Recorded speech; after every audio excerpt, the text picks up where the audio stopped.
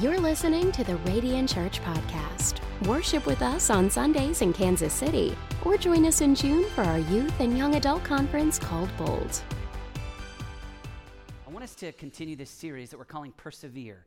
And really, this whole idea is based around what we see in the life of Jesus on the cross. And so as we go into Easter, I wanted to just really spend quite a few weeks just talking about Jesus. And so we decided to choose the text out of Hebrews 12. It's our theme verse for this series. And let me read it because it kind of frames the idea of beholding, staring at, fixing our eyes upon Jesus and watching the way that he persevered on the cross so that you and I can persevere as we go through some awesome days and as we go through some challenging days. So reads like this in verse 1, "Therefore, since we are surrounded by such a great cloud of witnesses, let us throw off everything that hinders and the sin that so easily entangles. And let us run with perseverance." Can you say perseverance? "With perseverance, the race marked out for us." In other words, you have a race to run.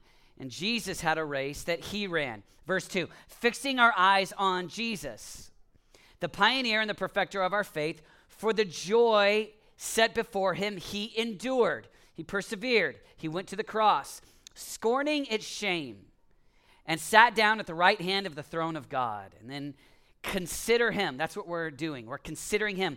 Or I like the way that the Message says it. Study how he did it. Consider him. Study how he did it. Consider him who endured such opposition from sinners so that you will not grow weary and lose heart. Oh, the sadness or tragedy if as a believer in the monotony of years and decades, you lose heart and you cease to endure. My prayer for you is that you would persevere. And I want us just to take these weeks and really fall in love with Jesus again. And really, as we go into the Easter season, and obviously on Easter Sunday, we're going to celebrate the resurrection and the living Savior that we have forever and ever. But we're taking 7 weeks to really stare at the 7 sayings of Jesus on the cross. And so Jesus spoke from the cross, and when we put all 4 Gospels together, we have 7 different things that he says. And so we studied the first one, where he said, "Father, forgive them, for they know not what they do." And we talked about us forgiving others. And then we talked in week 2 about the moment where Jesus looked at the criminal on the cross and where he said, "Today you'll be with me in paradise." And then this week we have one that some might think is a bit obscure, but I believe there's a lot of meat. There's a lot of depth in the phrase that Jesus said here. Is he looked at his own mom and he said to her, to behold your son. And I want us to read that text. It's in John 19. We're going to read it, and then we're going to pray, and then we're going to study it together. "Near the cross of Jesus stood his mother's sister, Mary, the wife of Clopas, and Mary Magdalene. And when Jesus saw his mother there, and the disciple whom he loved standing nearby, he said to her, 'Woman, here is your son.' And to his disciple, 'Here is your mother.' From that time on, this disciple took her into his home." Father, we love you today, and we thank you for sending your son Jesus, and we thank you for the cross that he died on, where he paid the debt that forever transformed our lives. And God, today as we look at Jesus, we fix our eyes on our Savior, and we pray that we would grow in becoming like him.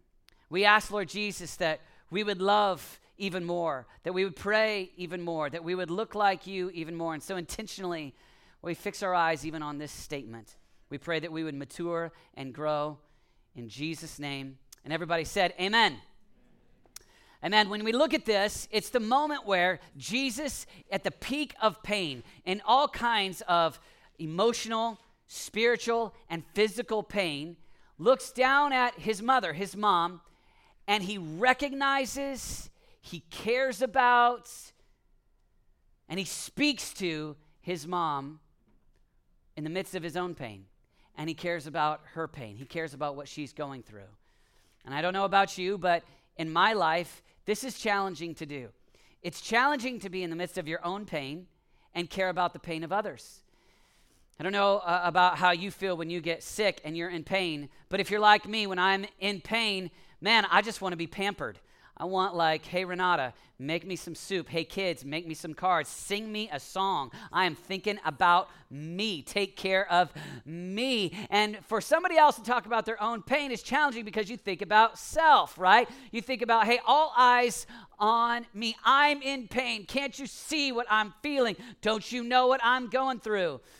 When my brother and I were kids, I was about 13 and he was 8, and we were the same size. And we would wrestle.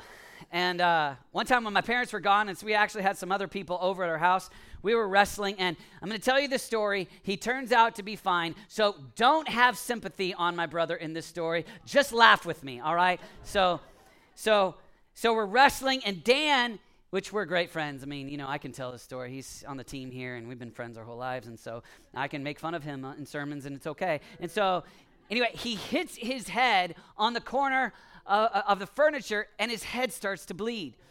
And so it's all bloody, and the guy who was taking care of us, he and his wife were there, and he didn't know what to do, but he tried to escort Dan to the kitchen. Well, the blood had fallen from Dan's head. He was wearing shorts, and he got blood all over his knees. Well, when 8-year-old Dan saw that there was blood all over his leg, he began to limp all the way.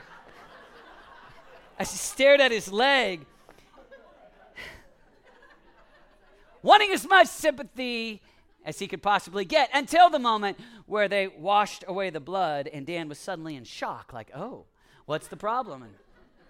And I think for all of us, when we're in pain, it's like, let me cry, I'll limp, whatever I got, I'm in pain, check me out, I need your help. And I want us to look at Jesus here because we've got this moment where it's the exact opposite of how I think we so often live.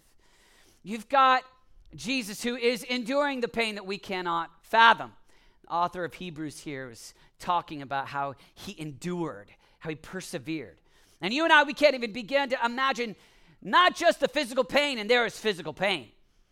I mean, to be whipped 39 times and just the shredding of the skin, to be beaten and literally blindfolded and then hit and mocked, really, and then to have, the scripture says that they actually tore out his beard, grabbed and tore out his beard. And I don't know if we can fathom what it felt like then to have even the crown of thorns, or to have nails go into his wrists and to his feet. And Jesus is at the height of physical pain, where just to breathe, to even speak would be painful. And so you can imagine everything that he spoke as his last words on the cross, I think, is got significance to it, in part because of the sheer pain that it caused the Savior to even speak. And I can only imagine not just the physical pain, but to spiritually to take on the sin of humanity. Relationally, to imagine the crowds that you fed, the crowds that you taught, the people that you healed turn on you and yell, crucify him. Potentially, you've got these 12 disciples that you led that said, we're with you to the end. And one betrays, another denies, and all the others flee. And here's Jesus, and he's on the cross, and he looks down at the height of his own pain, and he speaks to his mom, to Mary. And I want you to imagine the pain that exists in her heart, not because of her own experience of what she's going through, but because of what her son is going through. And then add to that her own journey, and think about the kindness of Jesus to recognize his mom's pain. We know that Mary, living in Nazareth, has the moment where the angel comes to him, and just about every Christmas we talk about the potential scandal of a story where the angel says, hey, you're with child, and Mary then begins to navigate the conversation in Nazareth about how she's pregnant via the Holy Spirit, and potentially even the scorn that she experiences in that relationally. Or to then even imagine Joseph wanting to divorce her quietly, and she has this wedding that's supposed to take place, and then the shift in Joseph before Joseph has the dream. Or maybe then when Herod, 2 years later, has babies killed in an attempt to try to have every child die to make sure that Jesus dies. And so Joseph and Mary flee to Egypt, and they go live in a foreign land. I mean, you can imagine Mary, each one of those steps. I mean, the challenge. Not only that, but then Jesus grows up, and we read in Luke how Jesus has people try to throw him off a cliff. I mean, it just keeps going all the way to Calvary, where here he is at the height, and Jesus looks at the hands that she once held and walked her little boy down the street and took care of, and now he's got nails in his hands. And if you're Mary, oh the pain, oh the suffering. And yet, here's Jesus, and he's got all of the pain spiritually, relationally, and physically. And I find in this moment the compassion, the affection, the gentleness, the warmth of a son who is dying for his own mother, like dying for the sins of humanity, carrying the weight of the world on his shoulders. And yet, in the midst of caring for his mom's eternal destiny, dying for her eternal destiny, in addition, he cares for the minutia of his widowed mom who needs someone to care for her. Do you see the greatness of Jesus? You want to study how he did it? We want to look at Jesus and imagine the magnitude of the statement, Father, forgive them, they know not what they do. The magnitude of the love for the criminal, and now the kindness and the gentleness and the care for his mom. As Joseph has probably died, most scholars believe that Joseph has died, and that's the reason why we only hear about Mary. And as Jesus begins his ministry, even in John 2, we just have stories of Mary, but none of Joseph. And most believe that Joseph, at some point along the way, died, and now Mary is widowed. And Jesus cares, and that's what the first thing I want you to catch. Jesus cares about the minutia of Mary's life, even while dying for the sin of humanity. And one of the things that the enemy comes to you and says is, hey, listen, God may be omniscient and God may be all those big words, but he's too busy to care about the detail of your life. And my first desire for you in this text would be that you would catch this, that he is the God who cares about your eternal destiny and the eternal destiny of every person on the planet. And he is also the God who has the capacity at the same time to care about the smallest little desire, need, problem, future that you face. He is the God that has the capacity to care about global evangelism globally all over the world, and the God who cares about your headache, and the God that cares about your future and your car and your transmission and whatever it is. And so I want you to know, when you see that, when you catch that, not only does it enable you to fall more in love with the Savior, but it also helps you to come to the Savior and just keep on asking and saying, hey God, I know you care about everybody worshiping one day. I know you care about the sickness that you've got today and every detail of your life. And I want you to see this. You serve a God who cares about the details in your life. And my hope is that not only would we fall in love with Jesus in the way that he cares like that, but in addition, that we would begin to embody what Jesus did as his church, where Jesus, in the midst of his pain, is able to care for someone in the midst of their pain. Sometimes what we do is in our heads, we begin to think, once I get everything right, then I'll have the capacity to care for others. Hey, once I get out of this job, hey, once I get a better job, hey, once my spouse gets a job, hey, once my kids graduate, hey, once my kids aren't sick, hey, once I have a car that works, once, you fill in the blank. One day out there somewhere over the rainbow, sometime I'll have the capacity to care. Here's what I want you to catch. Jesus, in the midst of excruciating pain, cares about the pain of his mom. And so what would happen if you and I, in the midst of a life that probably is not perfect, and everybody said amen? A life that probably doesn't have all the relationships just right, probably doesn't have all the money just right, probably doesn't have all the tasks just right, the education just isn't perfect, and the automobiles don't work just the way they're supposed to, but you, in the midst of your pain, have eyes to see who can I help in the midst of their pain. When I believe, when the world sees that, when people see that, man, it moves the heart and they see Jesus in you. That's the dream. My sister, Deborah, she tells the story. She went to, when we finished high school, she went straight to YWAM and spent a season overseas. And she went to Bulgaria.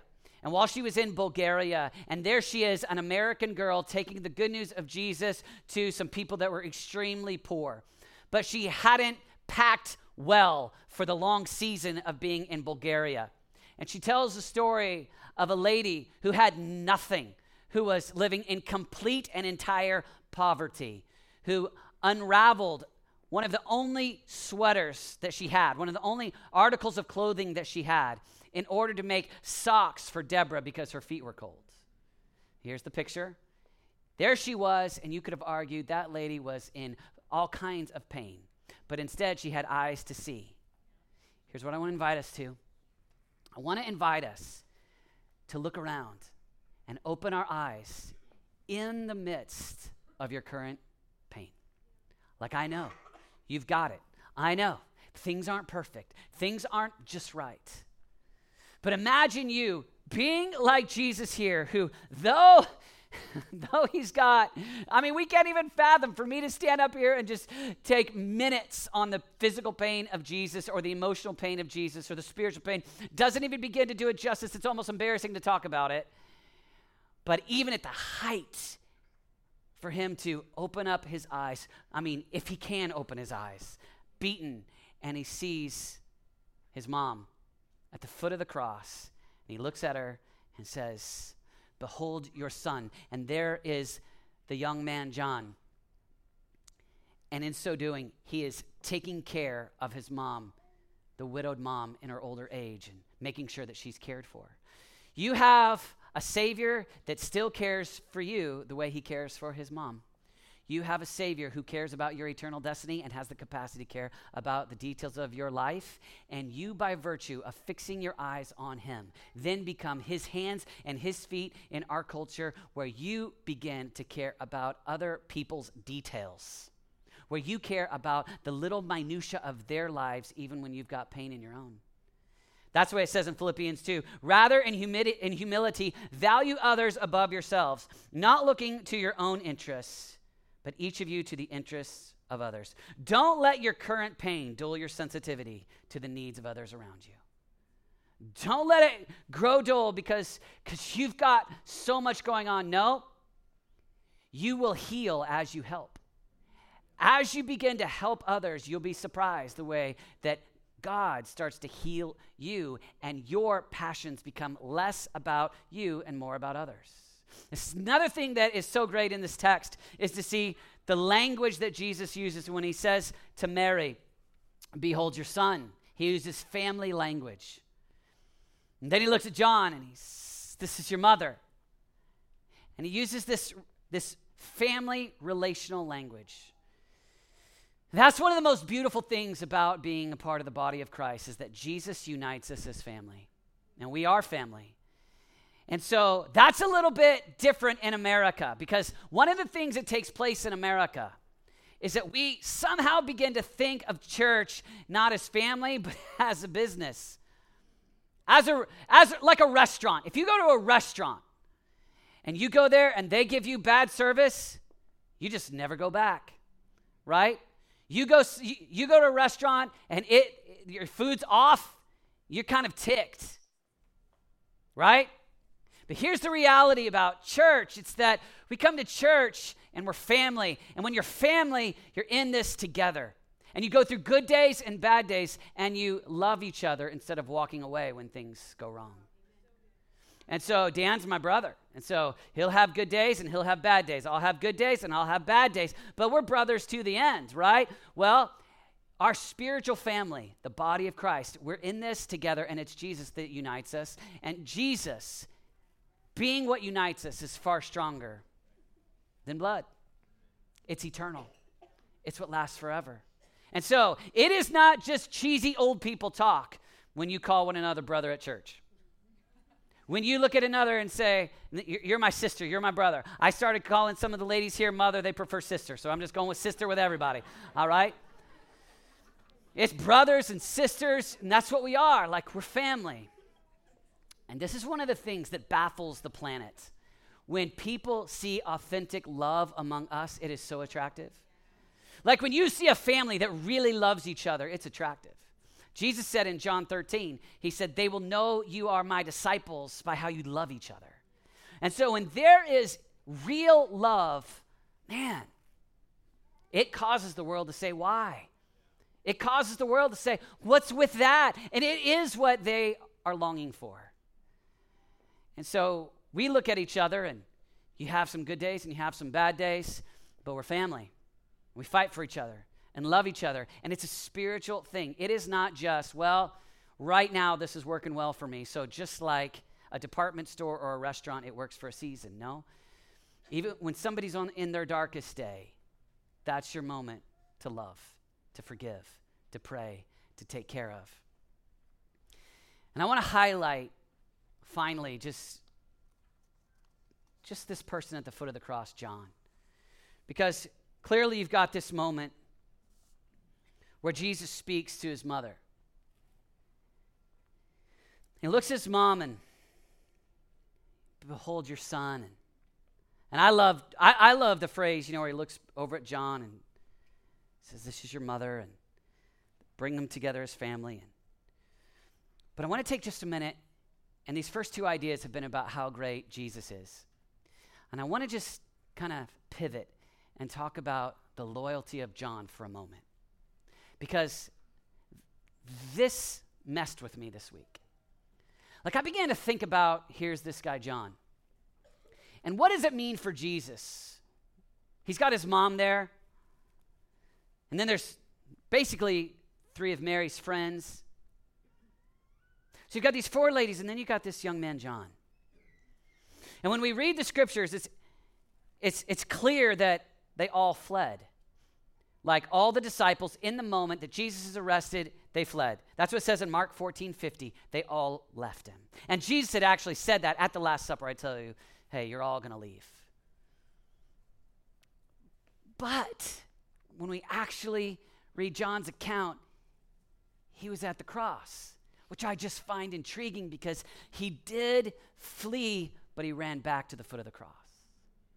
And I was just meditating on the idea of there's Jesus. And you're carrying the sin of the world, and 6 hours, excruciating pain on the cross. You've been beaten. You've gone through 6 trials. You've been arrested. You've been mocked. No doubt about it, this is his hardest day. And I was thinking about the idea of what are you feeling?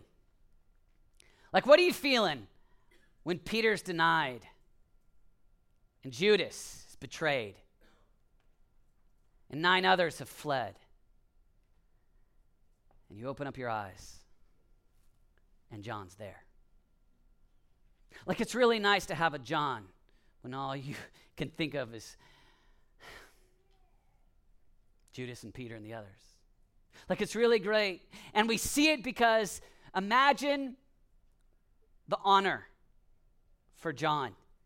God incarnate, Jesus on the planet, on the cross, speaking to John on the cross.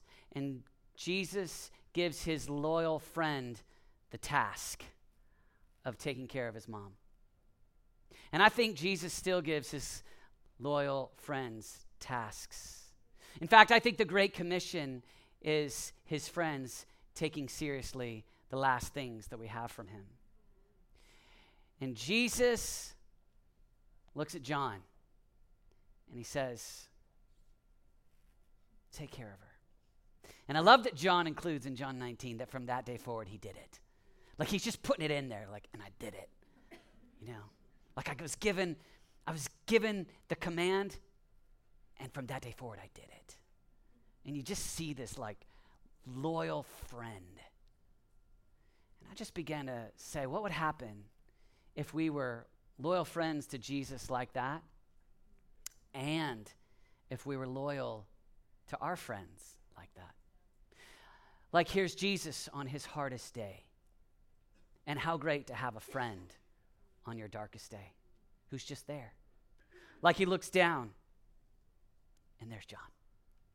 Ran back to the foot of the cross. I don't know, moments earlier, we've got Jesus, at the Last Supper. John's right there next to him. And I just think there's the loyal, faithful comrade still with me. And I believe, friends, we live in a culture where it's easy to walk with people when everybody is applauding. And it's easy to be their friend. We love to associate status-wise with people on their best day. But on their hardest day, we flee. But imagine what it looks like to people that don't even know Jesus if you will walk with them and love them and know them and associate with them even on their darkest day. Even on their hardest day. If you'll walk with people on the hardest day, there creates this bond, there creates this love, there creates this, what's with you? Why are you different? And you know that it's Christ in you. Because you know that without Jesus, you just be like everybody else, living for self. But because of Jesus, you're in the midst of your life that's consumed with all kinds of things, and you see people in the midst of their pain, in the midst of their brokenness, and you step in and you stand with them on their darkest day. Renata and I, I started ministry in 1995, and things went really well. And got hired on staff at a church in Colorado in 2000, and everything was going good, and our big church was getting bigger, and it was going well. In 2006, we had the unexplainable happen, where our pastor was quickly removed because of immorality and a scandal. I was 29 years old, and everything in my life up to that point had just kind of gone well. I just remember the shame, and the pain, the fear, the embarrassment. I'll just never forget, there was this moment where I had a friend, and he called me, and it was a Saturday, and we'd already found out that it was final, but they were going to make the announcement to the church the next day on Sunday. And so he called me and he said, hey, David, I'm going to fly out tomorrow morning at 6 a.m. I'm going to be there. I just want to sit with you and Renata in the service and take you and Renata to lunch. I just want to be there with you on what could be one of the hardest days of your life. I remember at 29 getting the phone call and didn't really comprehend all that was going on. I just kind of said, oh, okay. And he arrived, and I'll never forget sitting on the front row, and he's just there with me, and he'd been kind of like a hero, a couple decades older than me, and he's just looking straight ahead.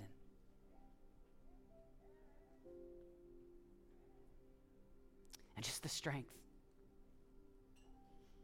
just the gratitude. Went to lunch. He prayed for us. He started calling me. invited me down to his house, Texas. He just loved me in a dark, dark season. About 3 years later, I got a text, and it's that his daughter had been in a tragic accident. I remember where I was, the Denver airport, when I got the text. I broke. I was so grateful for him. I was so grateful for his friendship and what he meant to me in my darkest hour. And I called my boss. I said, I won't be there tomorrow. And I jumped on an airplane and I flew, landed, caught a taxi to the hospital where he and his family were. And I just sat there in the waiting room. And he walked out and he said, "What are you doing?" And I said, "You were there on my darkest day. I'm here for you, on yours." And I'm just telling you, friends, it's easy to stand with people when everything's good and you're good, they're good. But it looks a lot like Jesus. It creates a bond that baffles the planet when we can love each other on people's darkest day. And I want to invite you to just swing the bat, try. Look for people that instead of just kind of muffling and kind of forgetting about it when they're going through something hard, call them. Buy them something. Do something for them. And listen, I know the temptation is to just say, "Hey, let me know if I can do anything for you." But let me tell you, we live in America where individualism is rampant and everybody is self-reliant. Nobody's going to call you and say, "Hey, I need something." Don't do that. Just do something. Just put the gift card in the mail. Just do so. Go be with them. Just be there with them on their darkest day. I promise you, most people feel like their lives are filled with Judases and Peters. And everybody would give a lot to just have a John. But on your darkest day, you look over and he's just there. My prayer is that we would be that for each other. That we would love each other like that. Not perfect, but committed.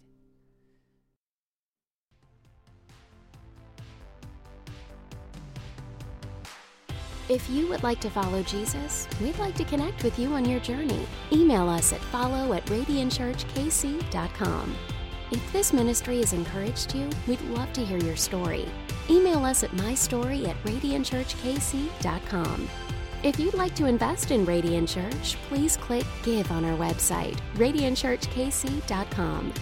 Are you a young adult and interested in spending a year in Kansas City at Radiant Church? Check out radiantintensive.com. Thanks for listening to the Radiant Church Podcast.